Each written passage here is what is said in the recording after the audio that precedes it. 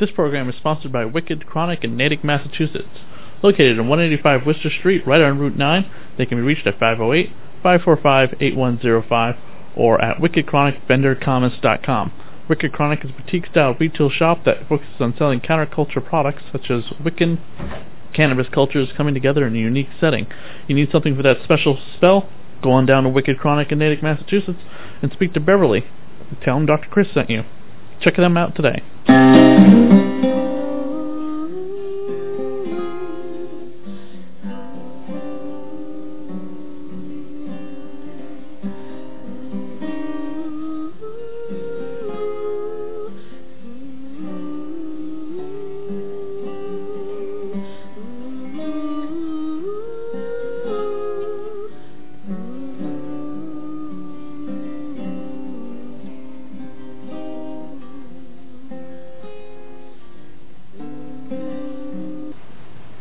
This is the Dead TV Podcast, a podcast dedicated to all the canceled television shows in the sci-fi, fantasy, and horror genre. I am your host, Dr. Chris. And I'm Mr. Seneca. And we are still in quarantine 2020, but to help you through this quarantine, we are going to continue our coverage of Witchblade the series. And Witchblade the series takes a rather interesting turn in these episodes, whereas I feel as though like a lot of the dynamic and the cinematography and a lot of things have shifted, as we were warned about when we had David Wall on the show, the co-creator of the Witchblade.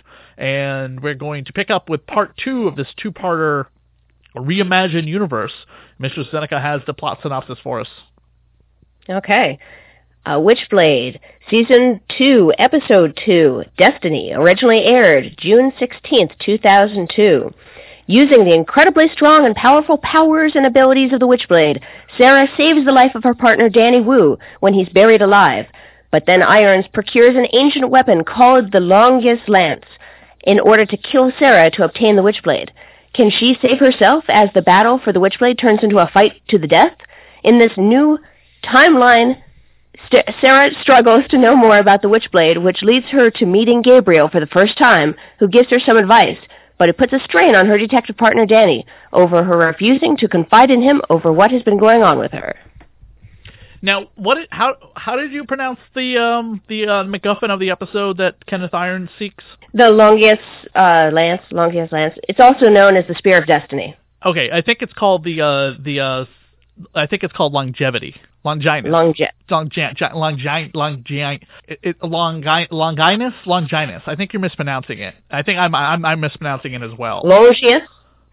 Longinus. So it's okay. Linus. Okay, so it is. It's Longinus. It's a Greek word. Yeah, it's Longinus. It's pronounced Longinus. I'm actually looking it up on the Bible website right now, because this is a object of, as Gabriel discusses with Sara, something from the Bible, something that Indiana Jones would probably go hunt down, something that was believed to be in the possession of the Adolf Hitler. And as of today, where do we believe the Spear of Destiny is, or do we know where it is? Let's see. As of right now, the lance, I believe is in several different parts. Just call it the Spear. We can just call it the Spear of Destiny. Okay. The Spear of Destiny. I believe it's in several different parts. There is word of it being in Vienna, parts of it from Paris, but that has separated into different pieces. So there's the point which has separated from the majority of the staff, and then there's a third piece. So there is some sort of conflict as to which ones are the original, or the one that's actually passed down generation to generation as the spear. Yeah, and one of them is in Austria, too, which would make sense if that's the one that Hitler possibly owned. Possibly, yes. Now, this ties in heavily to a character from Top Cow mythology, who has been an ally and an enemy of the Witchblade. Most of the time has been an ally. And she is the assassin for the church. She is the Magdalana. The Magdalana. Yes. Do you know who that is? I have heard of the name, I've seen the character, I have not actually read any of the comics. Okay, the Magdalana basically holds the Spear of Destiny as her weapon. She is the assassin for the Catholic Church, or they're basically their bounty hunter. She's whatever they want her to be. Her outfit comes in various forms. Most of the time, it's long leather pants, midriff and a tank top with sleeves. Sometimes it's like knee-high boots, tank top with sleeves, and panties, because, if you've seen the way the Witchblade is drawn, it makes complete sense. She always has a ginormous cross adorned across her breasts, and she is supposed to be of, purest faith, and work with the Angelus, who is the sworn enemy of the darkness, the father of the Witchblade. But she has worked with Sara on several different adventures. Probably most recently was the Artifact storyline, where the Witchblade, the Darkness, the Angelus, the Spear of Destiny, and half a dozen other artifacts were all brought together to stop the end of the world, or bring about the end of the world, or something like that. I don't have a lot of her comic books. A lot of the ones I do have are crossover ones. She has a crossover with Vampirella, who could probably show the most skin. That's probably the name of that crossover. There's also there's a couple of Vampirella crossovers. One of them is done by Art. The cover is done by Art Adams. It has the Magdalana holding two swords above Vampirella, and Vampirella, for no other reason, is just bent over in an L shape for some reason. She also has had a crossover with the Marvel Universe, such as characters like Daredevil and Wolverine. Awesome. Which makes a lot of sense, considering that Daredevil is a devout Catholic.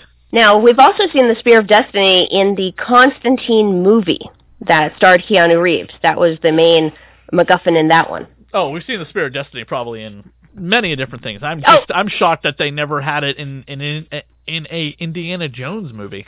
Not yet. Probably not anytime soon. I don't think they're going to be I do not believe that Indiana Jones movie is going to happen now because of the pushback of Hollywood's filming schedule. They were supposed to start filming that this summer, and at this point, and they get around to filming it, Harrison's going to be in his 80s. Oh, yeah. The staff itself is referred to in the Bible if you look up John 19:34. So the soldier is not specifically reported to by name. It's only in the Gospel of Nicodemus that a name is actually given to it, but as the word Longinus might have actually been referring to the soldier as an assassin, because the historical figure Gaius Cassius Longinus, was actually involved in the assassination of Caesar. So there's a type of a terminology relationship. So the soldier might have been referred to that name that might not have been his actual name. Sara gets to Danny's location immediately and digs him up, saving Danny's life, and of course sees Laszlo at the graveyard, but he quickly disappears. Then Sara goes and meets Gabriel for the first time, and Gabriel's got all sorts of knowledge and wisdom about the Witchblade that Sara feels as though she's had this conversation before. Yeah, very, very familiar. And when they're talking about the types of artifacts that Kenneth Irons tends to gravitate towards, he says that the last ones that he definitely procured for him were piano keys that had belonged to Elizabeth Bronte, which is that spy grandmother type, the previous Witchblade holder from, Hitler and all that. I thought that was pretty interesting. Ian Nottingham steals the spear for Kenneth Irons just as Danny returns to work, and makes a joke that would be something you would hear from Donald Trump when in 2016 when he was running against Hillary Clinton. Believe me, I listened to this joke and I had to rewind it and listen to it several times. Okay, so it's Danny and Sara and the dick of an officer, Dean, and he's saying that. One second, I have it here. Something compares to Hillary Clinton's libido.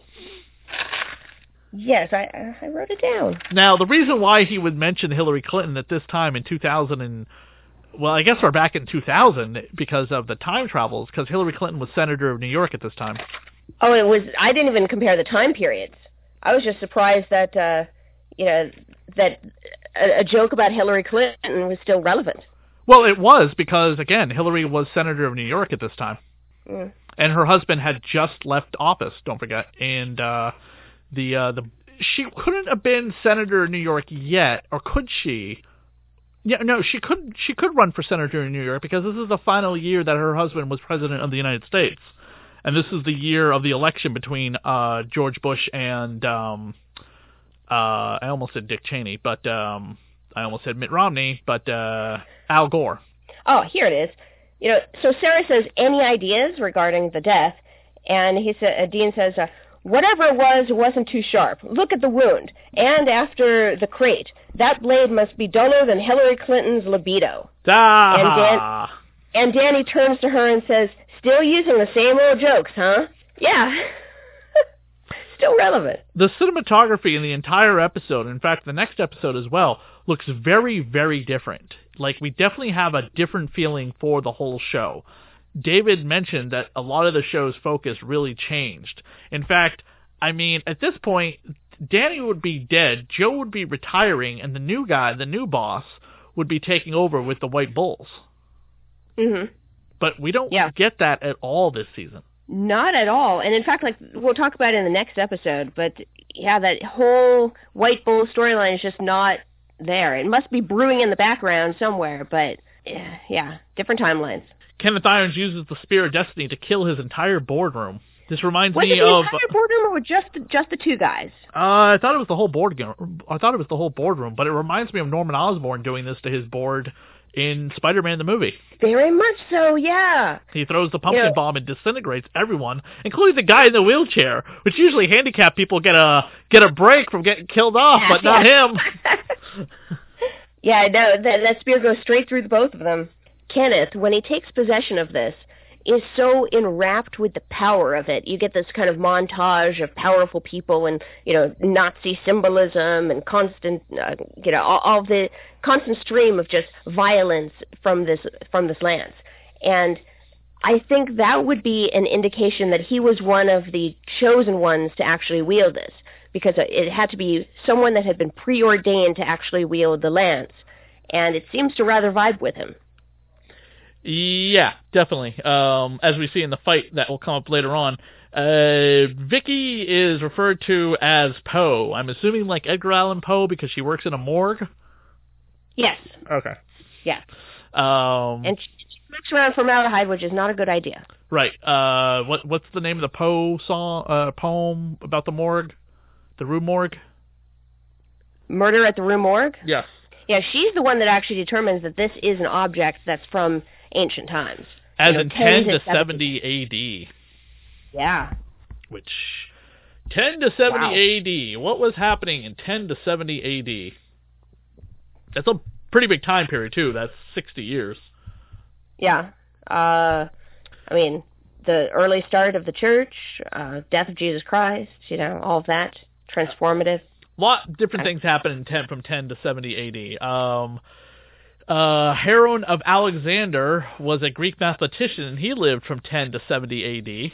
There are 1,000 events we could probably go over between this time period, and we just don't have time to cover them all. But it's it's a time period that takes place after death, which means after the death of Jesus Christ. So this lance is so powerful, it's supposed to, they describe it as the anti-Witchblade. Which is funny, because that's supposed to be what the darkness is. Yeah. So during their big fight at the very end, both people are kind of in Schrodinger's armor. They're both in and outside of this armor, suits of armor. It's pretty fun to watch. Who was Emperor Constantine? Not John Constantine. No, not John Constantine. Emperor Constantine. I don't have that fact at my fingertips. Who is Charlemagne? Charlemagne is a religious right ruler that actually conquered much of the pagan cultures of Southern Europe, I believe, and did a whole lot of slaughtering. Constantine the Great, as he's also referred to as, or Constantine the First, was a Roman emperor who ruled between 306 to 337 A.D., and he was a Greek emperor who lived to be 65 years old, which back then, that's pretty old. Yeah. He was a very successful ruler and politician during his time with many military victories for the unified Roman Empire. Yeah, Charlemagne was in 1742 AD. That one and I was the didn't king know. of the Franks. That one I did not know a lot about. Yeah, Charlemagne was the king of the Franks that was born in 748 AD, lived to 814 AD, and he was also the king of the Lombards from 774 and emperor of the Romans from 800. Did a lot of conquering, slaughtered a lot of pagans, people that were given the choice, convert or die. The artifacts that I mentioned, which the Spear of Destiny, the Witchblade, the Darkness are all part of, were part of a long-running artifact storyline that was written by our former guest, Ron Mars. It was the culmination of his big Witchblade story arc. So we get a fight scene between Kenneth Irons and Sara using the Witchblade and the Spear, and she gives him the old Luke Skywalker getting his hand cut off. Yeah. Cut off the hand that was holding the spear. It falls down to the ground, which was told in the episode that failure is imminent if the spear falls. So, spear falls down to the ground, he is defeated. The wound doesn't even bleed or anything. It's almost like it was cauterized by a lightsaber. No blood, just a sleeve. Might because of either the heat of her blade or also because we're on public television. Maybe the second option. Maybe the second option.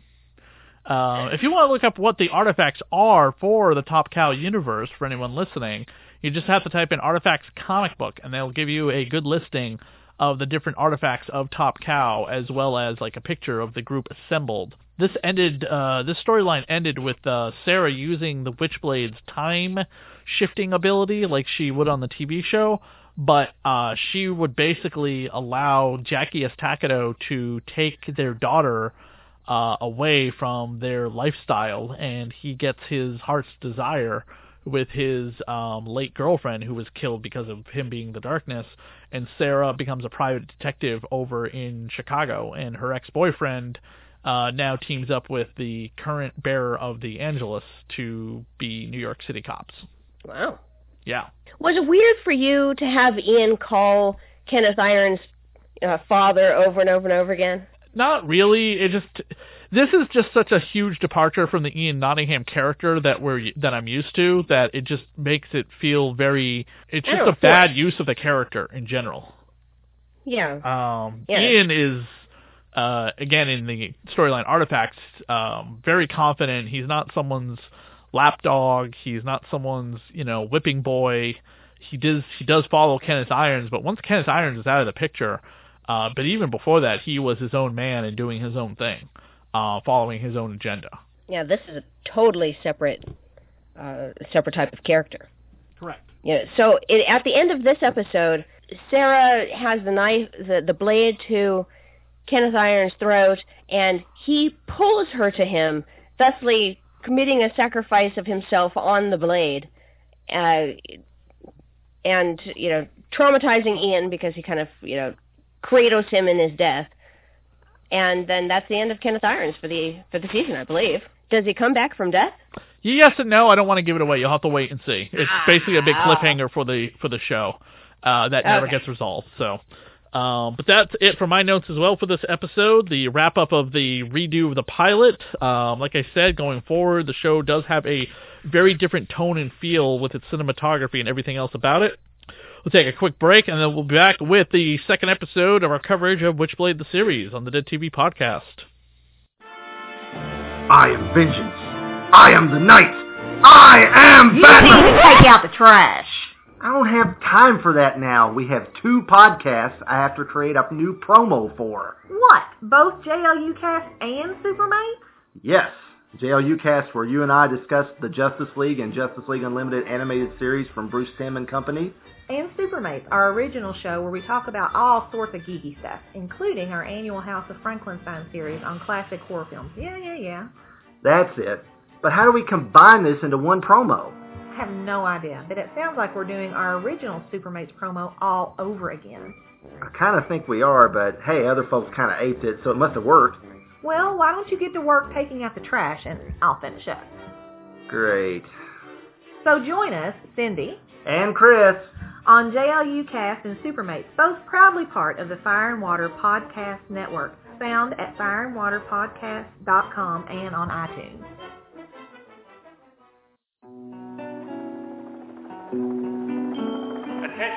Attention all personnel.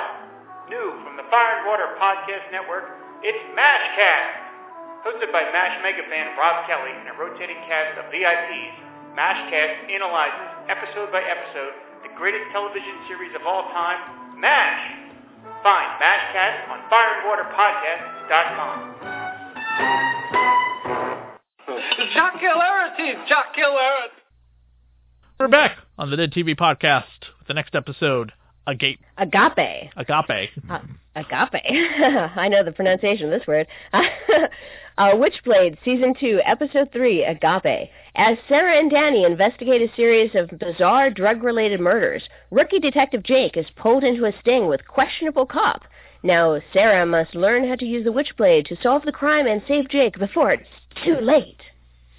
This questionable cop is a former dating partner of Sara. I wouldn't necessarily say a relationship, but it's very funny that when we get introduced to Sara for this episode, I thought she was undercover possibly as a hooker. Oh, because we see the rave scene with the murder? Well, not just that, but also the way she's dressed. She does show a lot of belly, but I wouldn't put that as hooker attire. But also micro miniskirt, leather miniskirt, high knee-high boots. Very typical TV hooker kind of outfit. That's not to say that a woman can't dress that way and not be a hooker, but for television, we're talking people, television, it's got that air of, I thought she was undercover doing, sex work stuff. And no, she was on a date. Not with her singer boyfriend who's coming up soon. He's going to be returning to life as well. Dean, not Dean Winchester, but Dean Gorner, played by Robert John Burke, who you might know as being from RoboCop 3 and Thinner and Tombstone, which is funny because I'm actually going to have one of the actors from Tombstone on my radio show soon. But he's been on Law & Order, as everyone has been on Law & Order. But what character do you think he played in RoboCop? RoboCop? RoboCop 3, yes. He played Alex Murphy in RoboCop 3, taking over from the original actor who didn't want to come back for the third film. Yeah, sorry, I don't know the RoboCop's name. Alex Murphy. It's RoboCop to me. But he was also on Oz, the prison show from HBO, several other Law & Order shows, and Rescue Me for 54 episodes. And he was also on Project Blue Book. Oh, I didn't know that, and I just finished watching season 1. Yeah, he was William Fairchild in that one. Oh, interesting. This cop, Dean, he is, he scumbag. Just drips. He drips with scumbag all over him. Like he's just sleazy to the max. Like, why would you trust this person as a cop overall? And Jake, in this entire episode, is acting like the rookie, even though we as the audience know that he is an undercover FBI agent wanting to go after the White Bulls. I could see how he would go along with some of this stuff because this is a corrupt cop and he's looking into that. But this episode just kind of devolved into Training Day, and that's all I could think about it. Oh, the Training movie Day. with Ethan Hawke and Denzel Washington. Yes. Like the plot of that movie is the plot of this episode on Jake's side. Yeah, that makes sense. Dean sets Jake up to take the fall, exchange guns with him, so that's Jake's gun that's killed all the people that he met for the drug deal. Dean ends up swiping both the money and the drugs, which puts then Jake on the hook for both of those things from the mobsters. The cops are looking after Jake because this is a crime scene of great proportions. And Dean, the sleazy cop, is somehow getting away with it, even though he's sloppy and leaving evidence of crimes all over the place. He also mentions to Sara when he runs into her again that he liked her in the other outfit. Sleazebag. A little bit. It seems like Sara and Danny made up pretty fast. At the end of the last episode, Danny was basically broke up with his partner because she wasn't going to let him in on what's going on with her. So Danny, at the end of the last episode, basically broke up with his partner because she wasn't going to let him in on what's going on with her. And then in this episode, he decides to trust her and take the leap of faith, and they're best pals once again, even though she still didn't say anything about what's going on with her. Yeah, I don't remember if they ever, like, resolve that, or, like, Danny gets an intuition that, like, something else is going on. I mean, Jake has kind of seen it, as he mentions at the end of the episode, and they're not, like, completely oblivious to Sarah's supernatural abilities. So it's very loosey-goosey with what we're seeing and what we're getting in these this new universe, as you want to call it. The plot thread with the little girl apparition... That's weird. I didn't get it. It didn't really connect to anything in the story. The only place that there was an opening as to why that apparition of the little girl was important was that in one picture from the evidence, there was a doll there, and in another picture there wasn't, which shows that evidence had been tampered with. That's it. Like, we didn't really hear about the story of the girl. Is the girl dead? Is the girl alive? They mentioned partly in passing that she's dead, but we don't really see anything, and no one's upset. It's really weird. Like, if they had just taken the little girl out of the situation whatsoever, I would have been fine with it. It didn't add anything to the plot. Yeah, she didn't... That was really weird. That just ghost girl who shows up, and everything moves really slowly... And then we go back to the show. I didn't like that. The drug that they have, that they're basically doing the drug deal with, it's called Bob. And this imaginary drug, Bob. Yeah. What about Bob? Yeah. This drug supposedly hits quick and causes hallucinations, and apparently drives up your adrenaline and suppresses your feelings of fear or anxiety or everything else. So you become you feel superhuman. And, some people try to take on more than they, can in this mode, and that's why they die. They're also, Dean also brings Jake to a sushi restaurant to eat fugu fish. And so I don't know, because it wasn't expressly stated, but was the fugu fish a poison ingredient, part of the ingredients for this drug that they're basically dealing? I didn't get that, but it seemed to have some sort of connection. I just thought that was the most unusual. Now, did Bob have an acronym? Was it B.O.B. No, the forensics person basically just said, because it comes on fast and makes your head bob. Oh, okay. That's kind of lame. That was Vicky's explanation? I mean, I looked up the effects of the fugu fish because we see Jake sweating and, getting poisoned at the dinner table. And so fugu fish, the pufferfish, carry a tetrodotoxin, which is more lethal than cyanide or arsenic, and 150 people every year get poisoned by the fugu fish, and it is 50% fatal. So if you are sickened, half the time, you're going to actually end up dead because of the dosage. It works by actually blocking the nerves. And so you lose muscle control in your body, which also includes the lungs. So people just stop breathing because their muscles can no longer be controlled. It's causing nerve interruptions. So what Jake was actually experiencing seemed to be more fast-working synthetic LSD type of style of visuals that they were illustrating. It didn't seem to be like it was blocking the nerves. I remember an episode of The Simpsons. How they filmed it. I remember an episode of The Simpsons. Homer ate some fish that wasn't cooked properly from a Japanese restaurant, and he thought he was going to die. At the end of the episode, he didn't. Yeah, because it was a totally different fish. The technique to get a puffer fish safe to eat is called migaki. Migaki. It's the technique to detoxify a puffer fish. And someone needs to actually be licensed in order to slice a puffer fish. Oh, really? I didn't know. I think I had heard that before. Yeah, it's a lot of training because it's very delicate. The toxin is actually in the organs. Interesting. Yeah. The more you know. Then what happens next?